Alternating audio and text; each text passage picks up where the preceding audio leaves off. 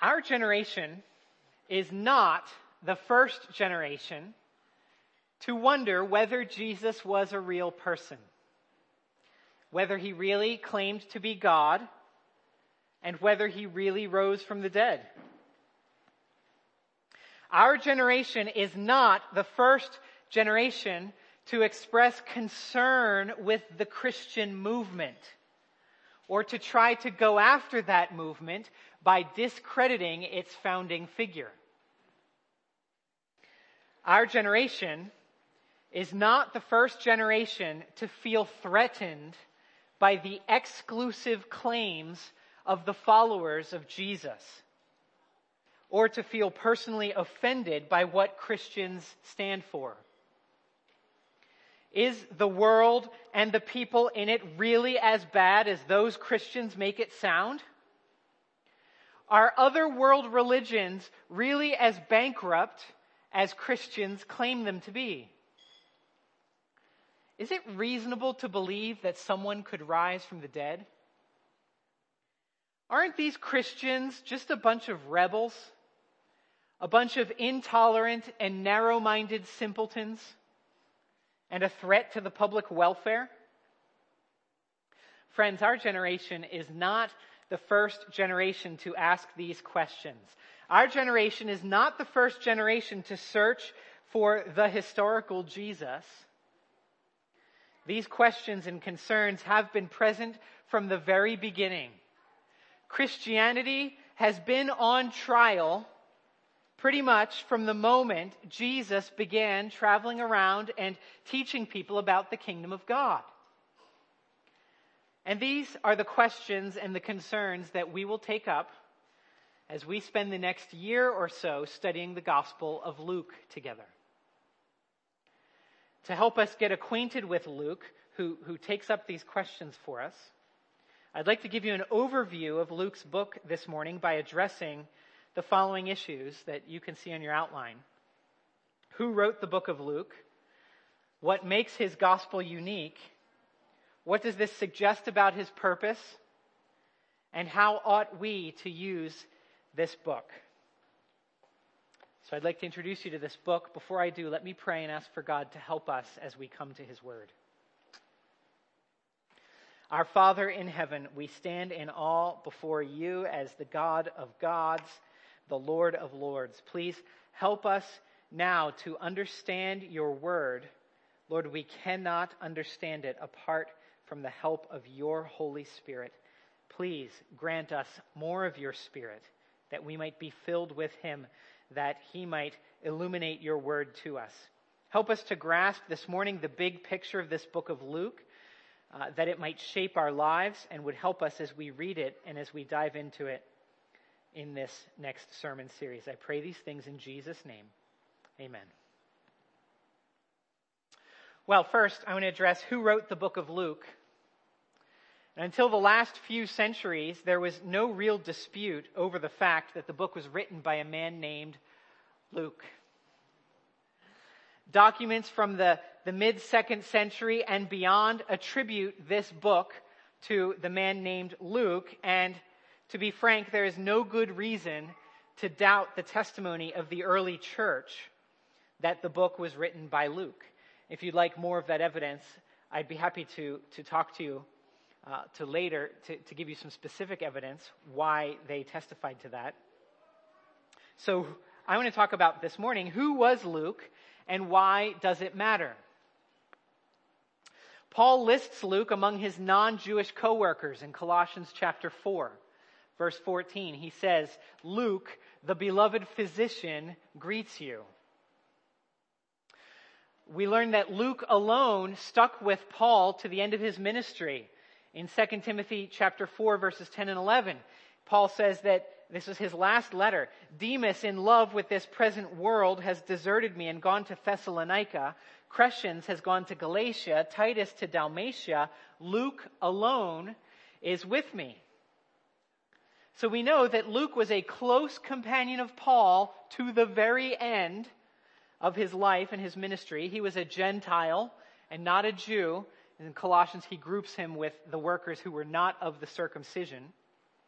And he was an educated man. He was a physician, beloved to Paul. This is who it is that wrote this book. Second, what makes his gospel unique? What makes it unique? There's a reason that God gave us 4 Gospels, 4 accounts of the life of Jesus Christ. So we ought not to treat them the same or assume that they're all doing exactly the same thing. Now, there are 2 obvious things that make Luke different from the other 3 Gospels. And there are many more subtle things as well, but I'll highlight only one of those subtle things this morning.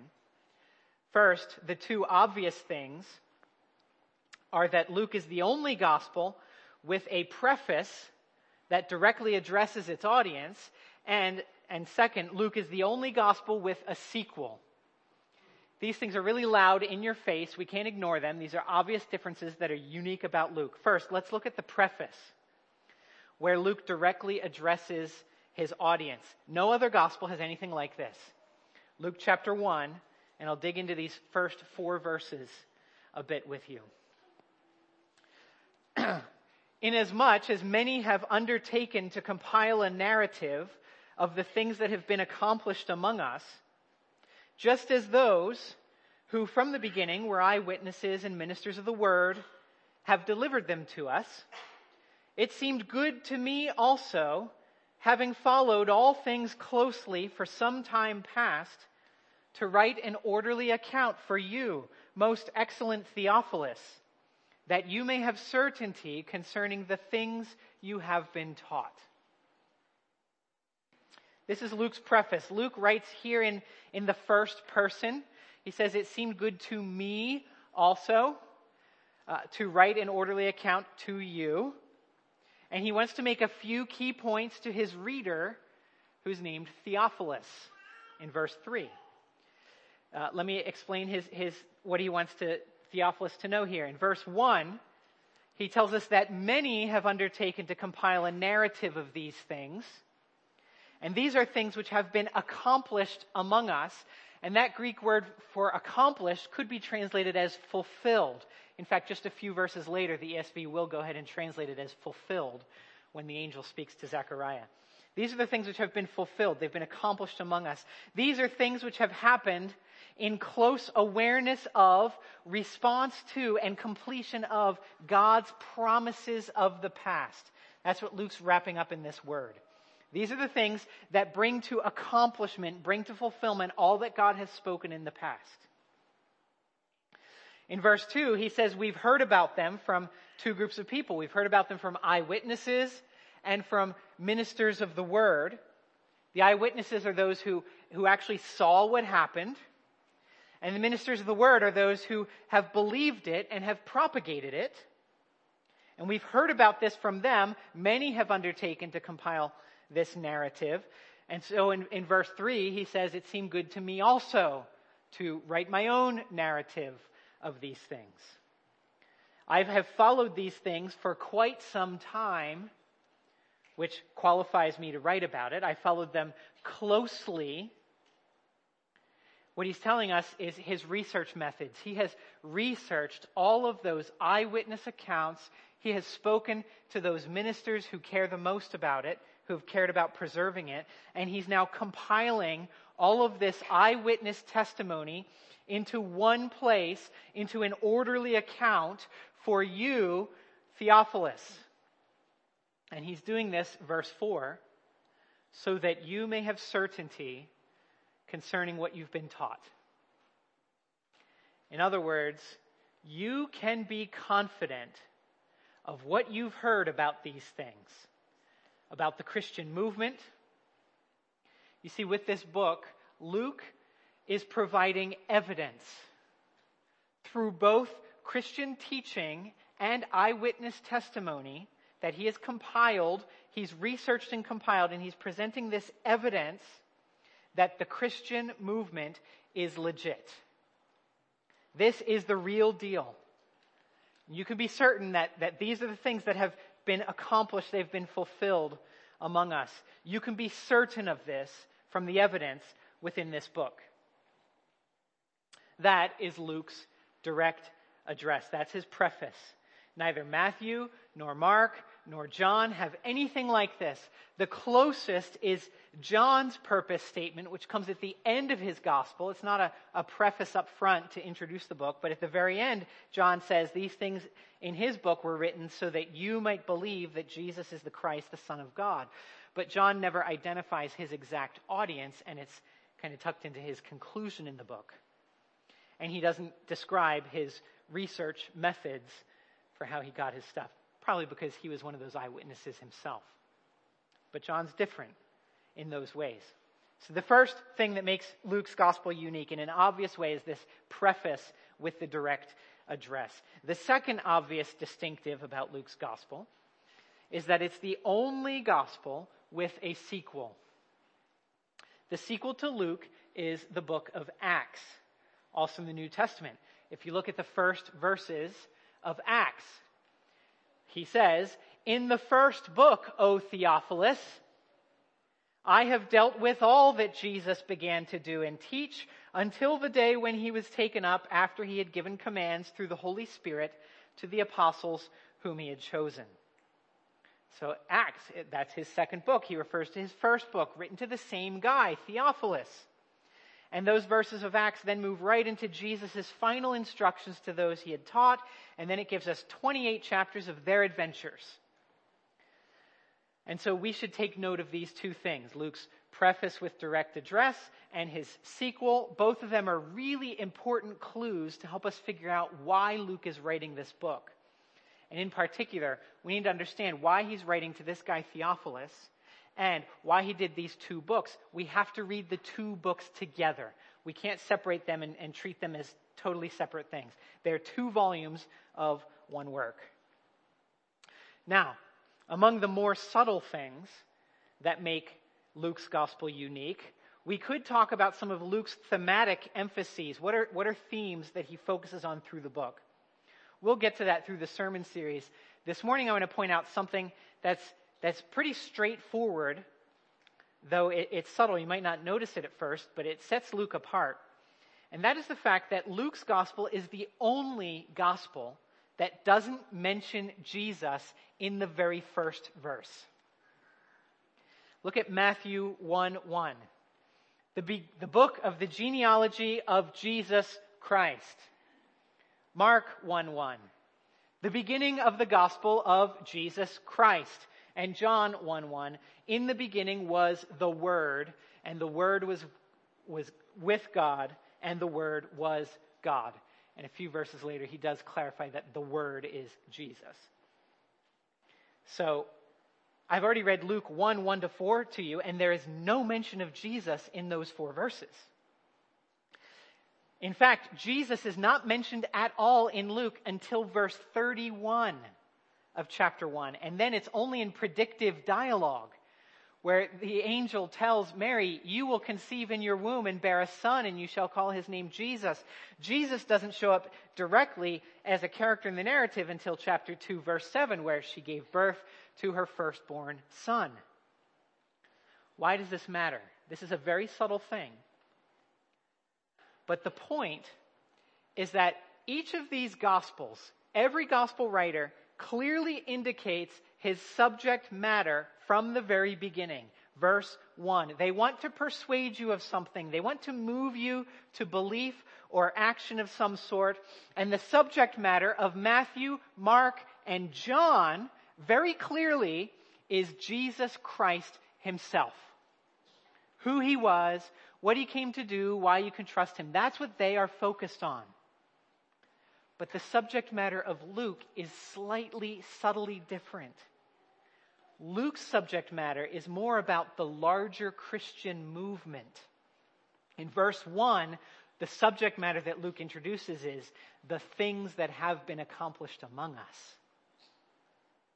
In verse 4, he calls it the things you have been taught.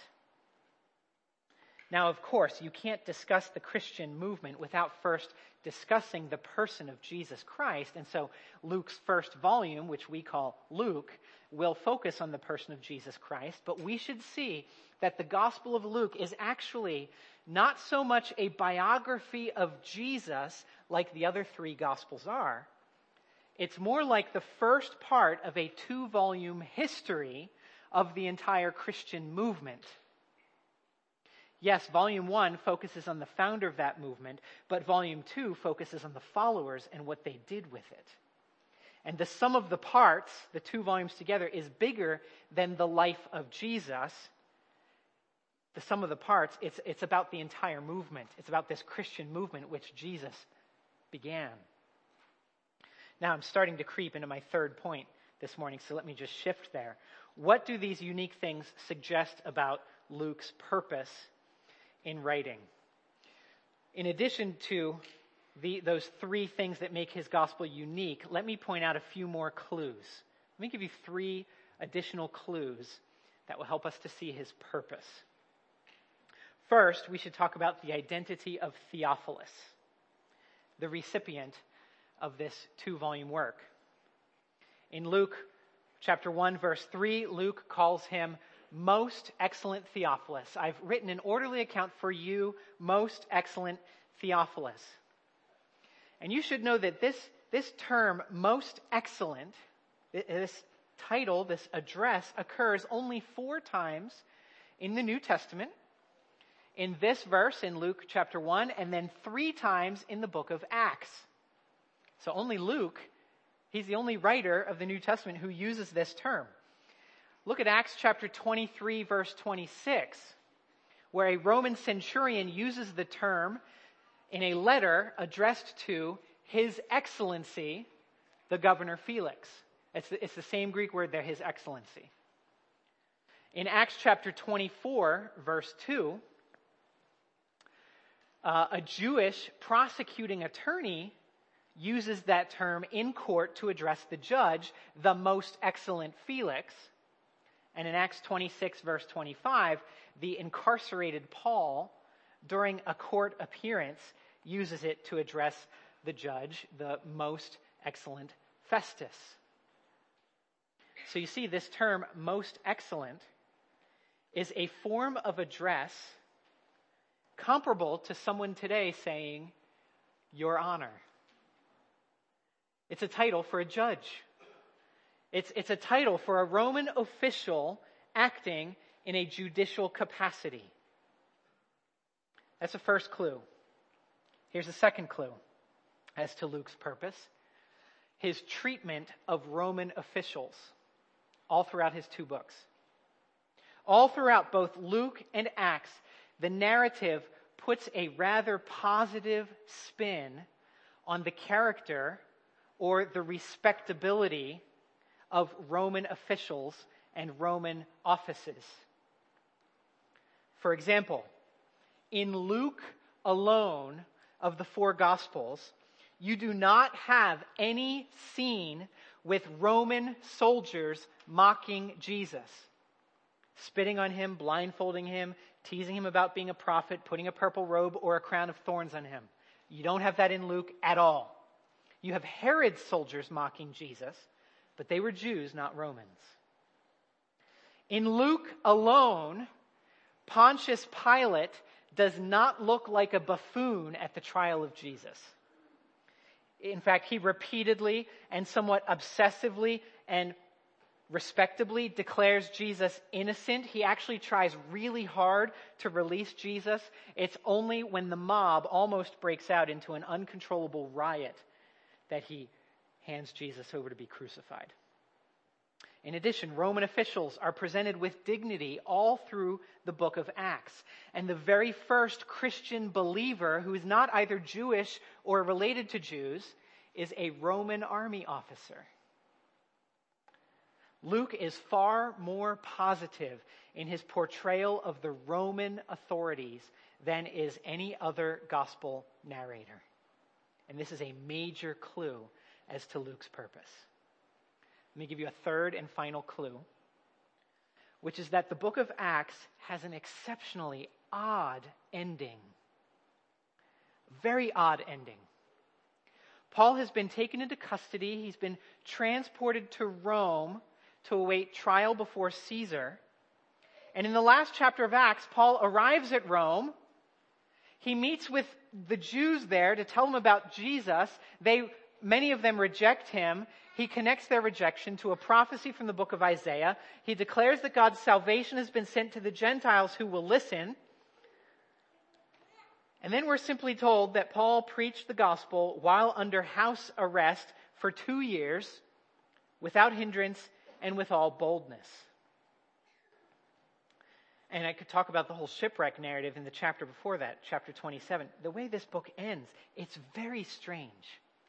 From a narrative point of view, it doesn't really have a significant climax or resolution. It just trails away in the last chapter or two.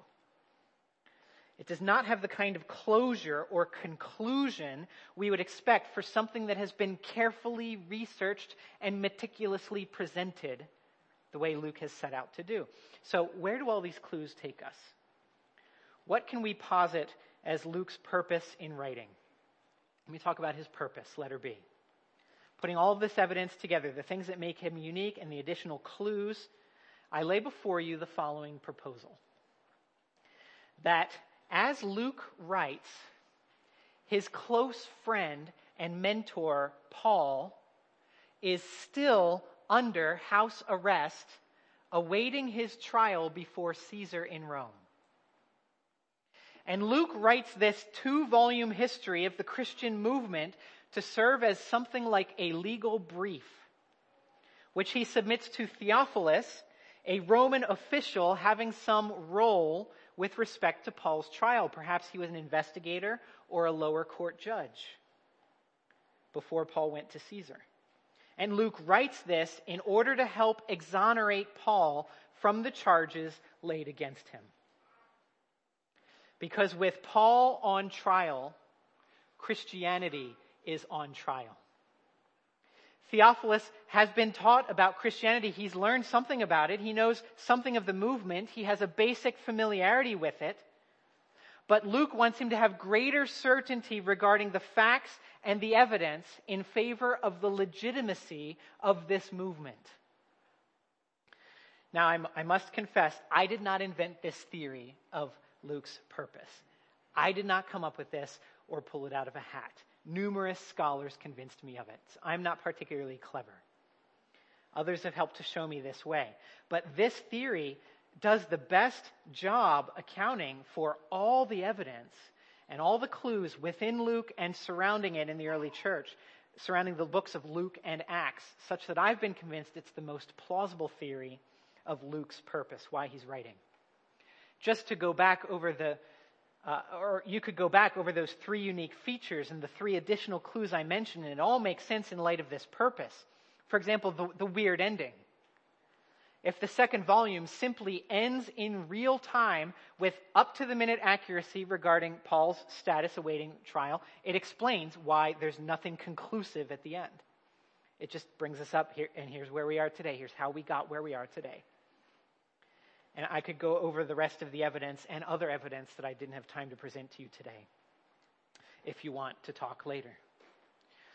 Now, let me say a few things about why Paul is on trial. What is Paul being charged with? And why would these charges, if prosecuted and convicted, be a threat to the entire Christian movement?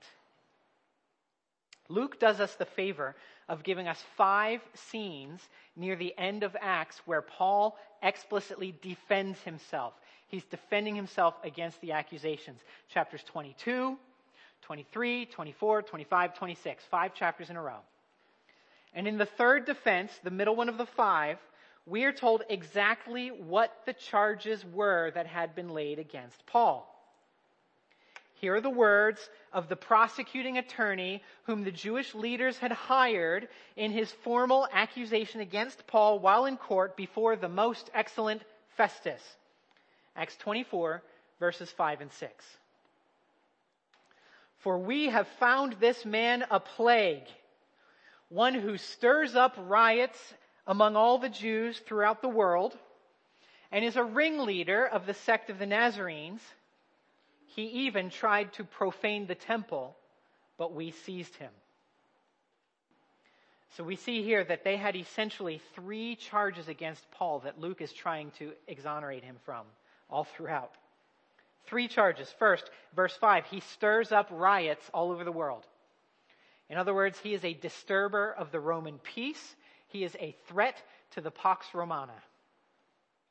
Second, the end of verse 5, he is a ringleader of the sect of the Nazarenes. In other words, he is leading a new and different religion. That's what they mean by sect. He's not part of us. This group is a sect. It's a separate group. They are not a branch of Judaism. He's starting something that has nothing to do with us. And the third charge in verse 6 is that he tried to profane the temple. In other words, not only is he not an Orthodox Jew, but he is a severe threat to the heart of Judaism altogether. He threatened our temple. He profaned it. He tried to profane it.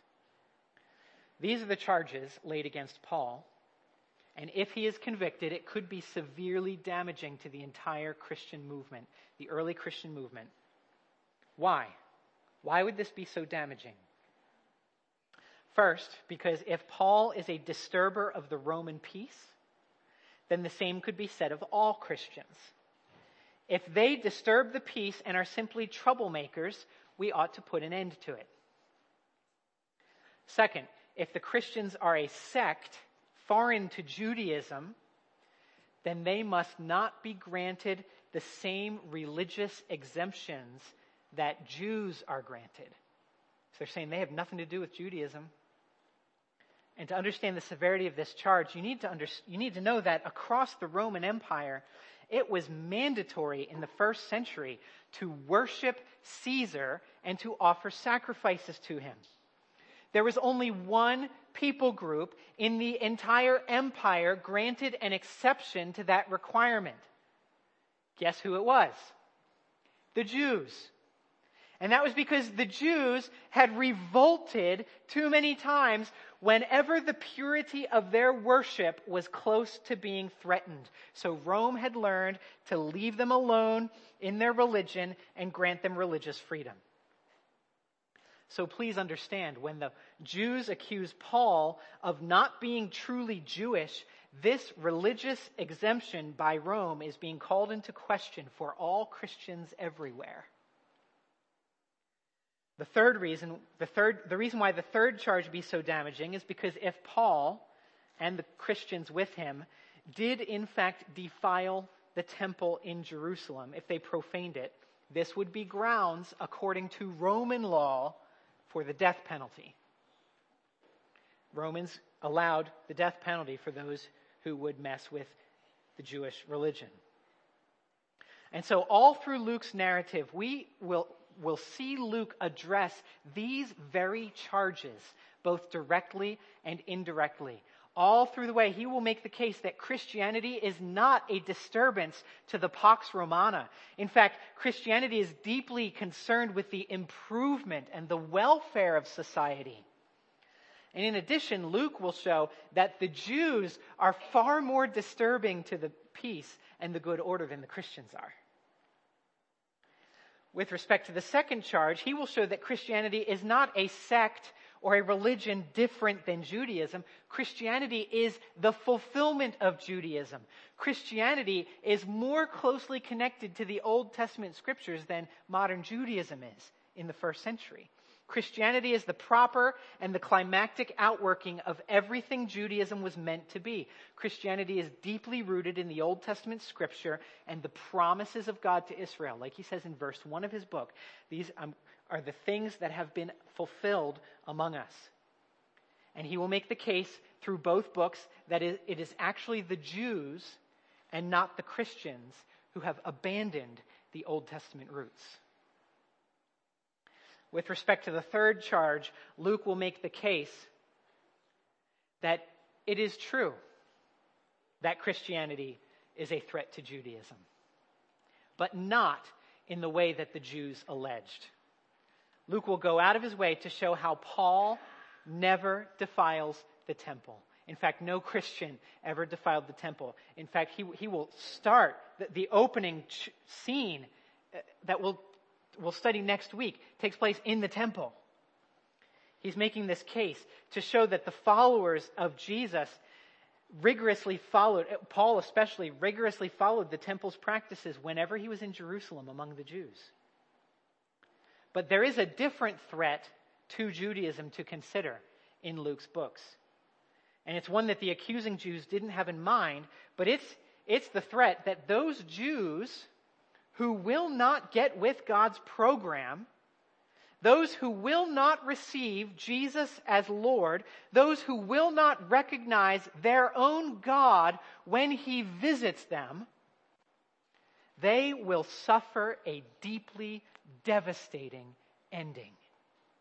They will lose their precious temple altogether. They will suffer a fate worse than the ancient pagan nations, ancient and modern pagan nations surrounding Israel. They will become like their own sacrifices with their blood spilling out. And in Luke, Jesus weeps over this coming doom for the Jews time and again because they are rejecting Him. This book contains a severe warning for the Jewish people who will not recognize the salvation of God when they see it. So Luke will say, yes, this movement is a threat to the heart of Judaism, but not in a criminal way. Innocent to the charge of profaning the temple, but guilty of the charge of being a threat to Judaism because we want them to have life. We want them to find the truth.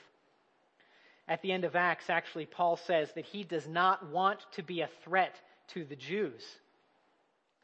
In chapter 28, verse 20, when he meets with the Jews in Rome, he says, I didn't try to cause this trouble. There's nothing to these charges. And he says, for this reason, I have asked to see you and speak with you, since it is because of the hope of Israel that I am wearing this chain.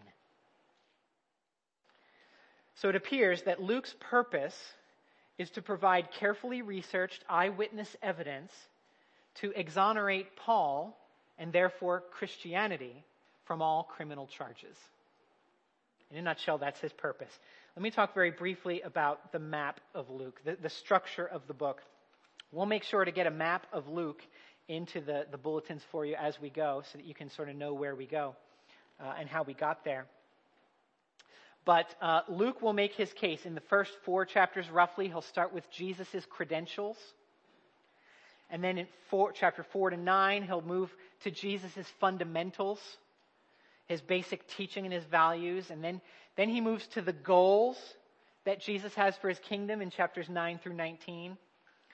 And finally, 19 to 24, he'll present Jesus' vindication, where Judaism will be shown to be guilty, but Jesus will be innocent, that he is the salvation of Israel who arrives in power by the end of the book. And Luke wants to show that Jesus' work and his kingdom are deeply rooted in the Old Testament scriptures. At the very end, Jesus will have to explain the Old Testament in detail, even to his own followers, who were hoping that he would be the one to redeem Israel. So we'll see his credentials, his fundamentals, his goals, and then his vindication. Those are the 4 sections of Luke. The main point of Luke, which we'll highlight throughout the sermon series, is the hope of Israel, God's plan of salvation for the world, has arrived in Jesus. The hope of Israel, God's plan of salvation for the world, has arrived in Jesus. And we'll come back to that often through the book. Now, how ought we to use this book? Let me end with some application. This morning, I mostly want you to grasp the book's big picture. And if you get that and you stand in awe of the God who gave us such a written defense of Christianity, and you're in awe of him, that will be application enough. But here are a few more things for you to consider. If you are not yet a Christian, or you're not sure, please pay close attention to the eyewitness testimony of this book. Feel free to weigh and evaluate the evidence presented here to consider whether these things about Jesus are in fact true. And if they are true, consider how they might flip your world upside down. That's what Luke is after. For the children, for the young people here, or even those who are young in the Christian faith, Luke is for you too. You're growing up in this church. You're hearing a lot of teaching about Jesus and about his kingdom and how to be a part of his people. This book of Luke can give you certainty It can help you to be sure about the things that you've been taught. Please check out this book. Read it with us while we preach through it. Let your parents know, or let me know, what questions you have as you read, as you think about Jesus and following him. We'll do our best to try to answer those questions in a satisfying way. It's okay to have questions. It's okay to have doubts about all of this. It's okay for you to wonder whether all this Jesus stuff is really true. We want to help you work through those questions in a reasonable and a satisfying way. For those of you who already trust Christ and who walk with him, please know this, that the confidence of your faith has very little to do with how strongly you believe it. So sometimes we think, that's what makes me confident. I just believe it strongly. But friends, such strong opinions will come and go with life's experiences. Instead, your confidence should not have to do with the strength of your belief. It should have everything to do with the truth that God has preserved for the ages. The truth that God was willing to go on record saying, most likely even in the Roman court system. The Lord went on record here, and there's our confidence with his truth that he's preserved. Make sure you know the facts, you understand the facts, and you grasp how these things connect to what God has promised in ages past. This is why we spent the last year in Isaiah. Our faith didn't start from scratch in the New Testament times. We need to see how rooted this faith is in what God has been up to from day one and all through the Old Testament period. And Luke will make many of these connections for us. Next week, we'll dive into the first part of chapter 1. Perhaps you could please read verses 5 to 25 to prepare. And as you read it, you might want to consider, why does Luke open with this scene he opens with? He's giving us a narrative of this history of the Christian movement. And keep in mind that Paul's chief accusers were Jewish priests concerned with Paul's profaning of the temple. And that might help give you some historical context when you come to read that opening scene. Let's pray. Our Father in heaven, thank you for giving us Luke so that we can know Jesus. Thank you even more for giving us Jesus. And thank you for helping us to have the opportunity to have certainty of the things we've been taught, to see how this Christian movement is rooted in what you've been up to since day one, and how this is a part of what you've done, and this is not a narrow-minded, intolerant way of life, but this is about life for the world and the benefit and welfare of society. Help us to love you as we trust in Jesus, that we might find this confidence, not in ourselves, but in what you have told us. We pray these things in Jesus' name. Amen.